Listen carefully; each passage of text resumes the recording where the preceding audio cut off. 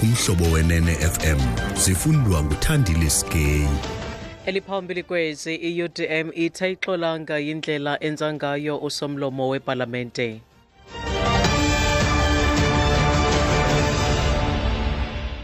Bambe ngazo zozibini kulaphumi kwezi Mzantsi Afrika ndiyabhotisa.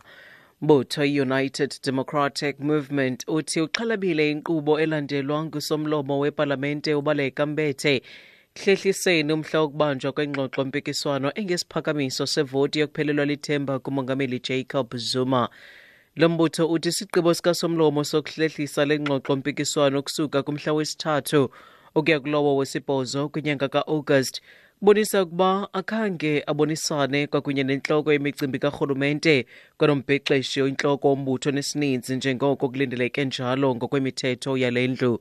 Umbhexeshi oyintloko we-UDM kwinqaba yomzi Gwangwa. They should have taken that factor into account in deciding the original date, which is the 3rd of August. We are also not happy with how the whole matter was communicated to us as political parties, because our view is that the Speaker then, when she realized that there was a cabinet lehotla taking place or that there was an oversight on their part, they should have written back to those political parties that requested the scheduling of the motion of no confidence and requested that it be rescheduled to the 8th instead of doing it unilaterally.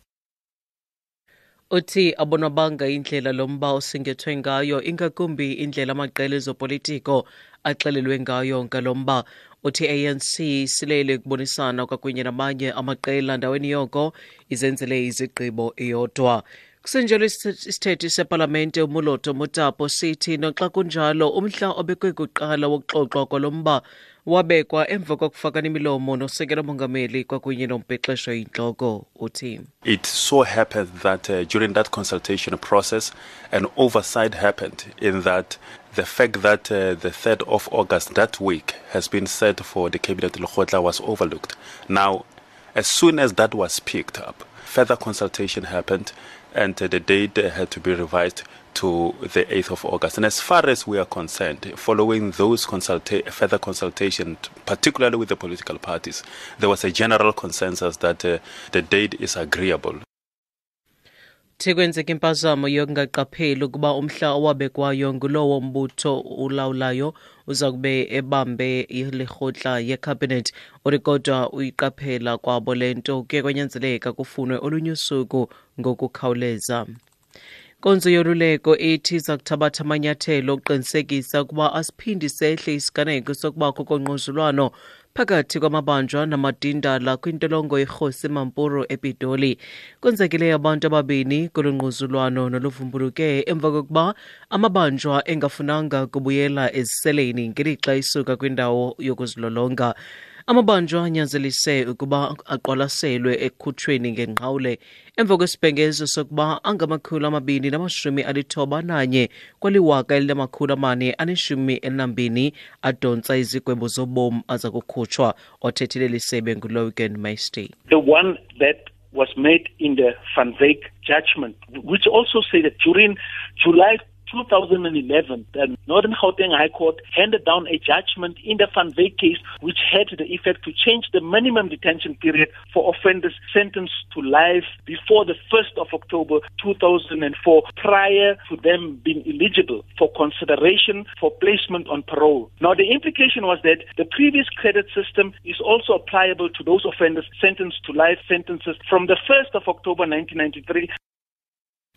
Ulahlile oyisekuba ngusomaqhuzu kwinkampani yophicotho i-KPMG uMoses Khosana kumsebenzi wakhe omtsha kwinkampani ejongene nenkonzo zezimali Alexander Forbes emva kokwanda kwezityholo zokuba unobudlelwane nosapho lukaGupta.